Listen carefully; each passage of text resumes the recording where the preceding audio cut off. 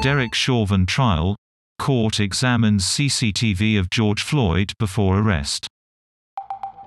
An employee at the shop where George Floyd is alleged to have used a counterfeit bill takes the stand.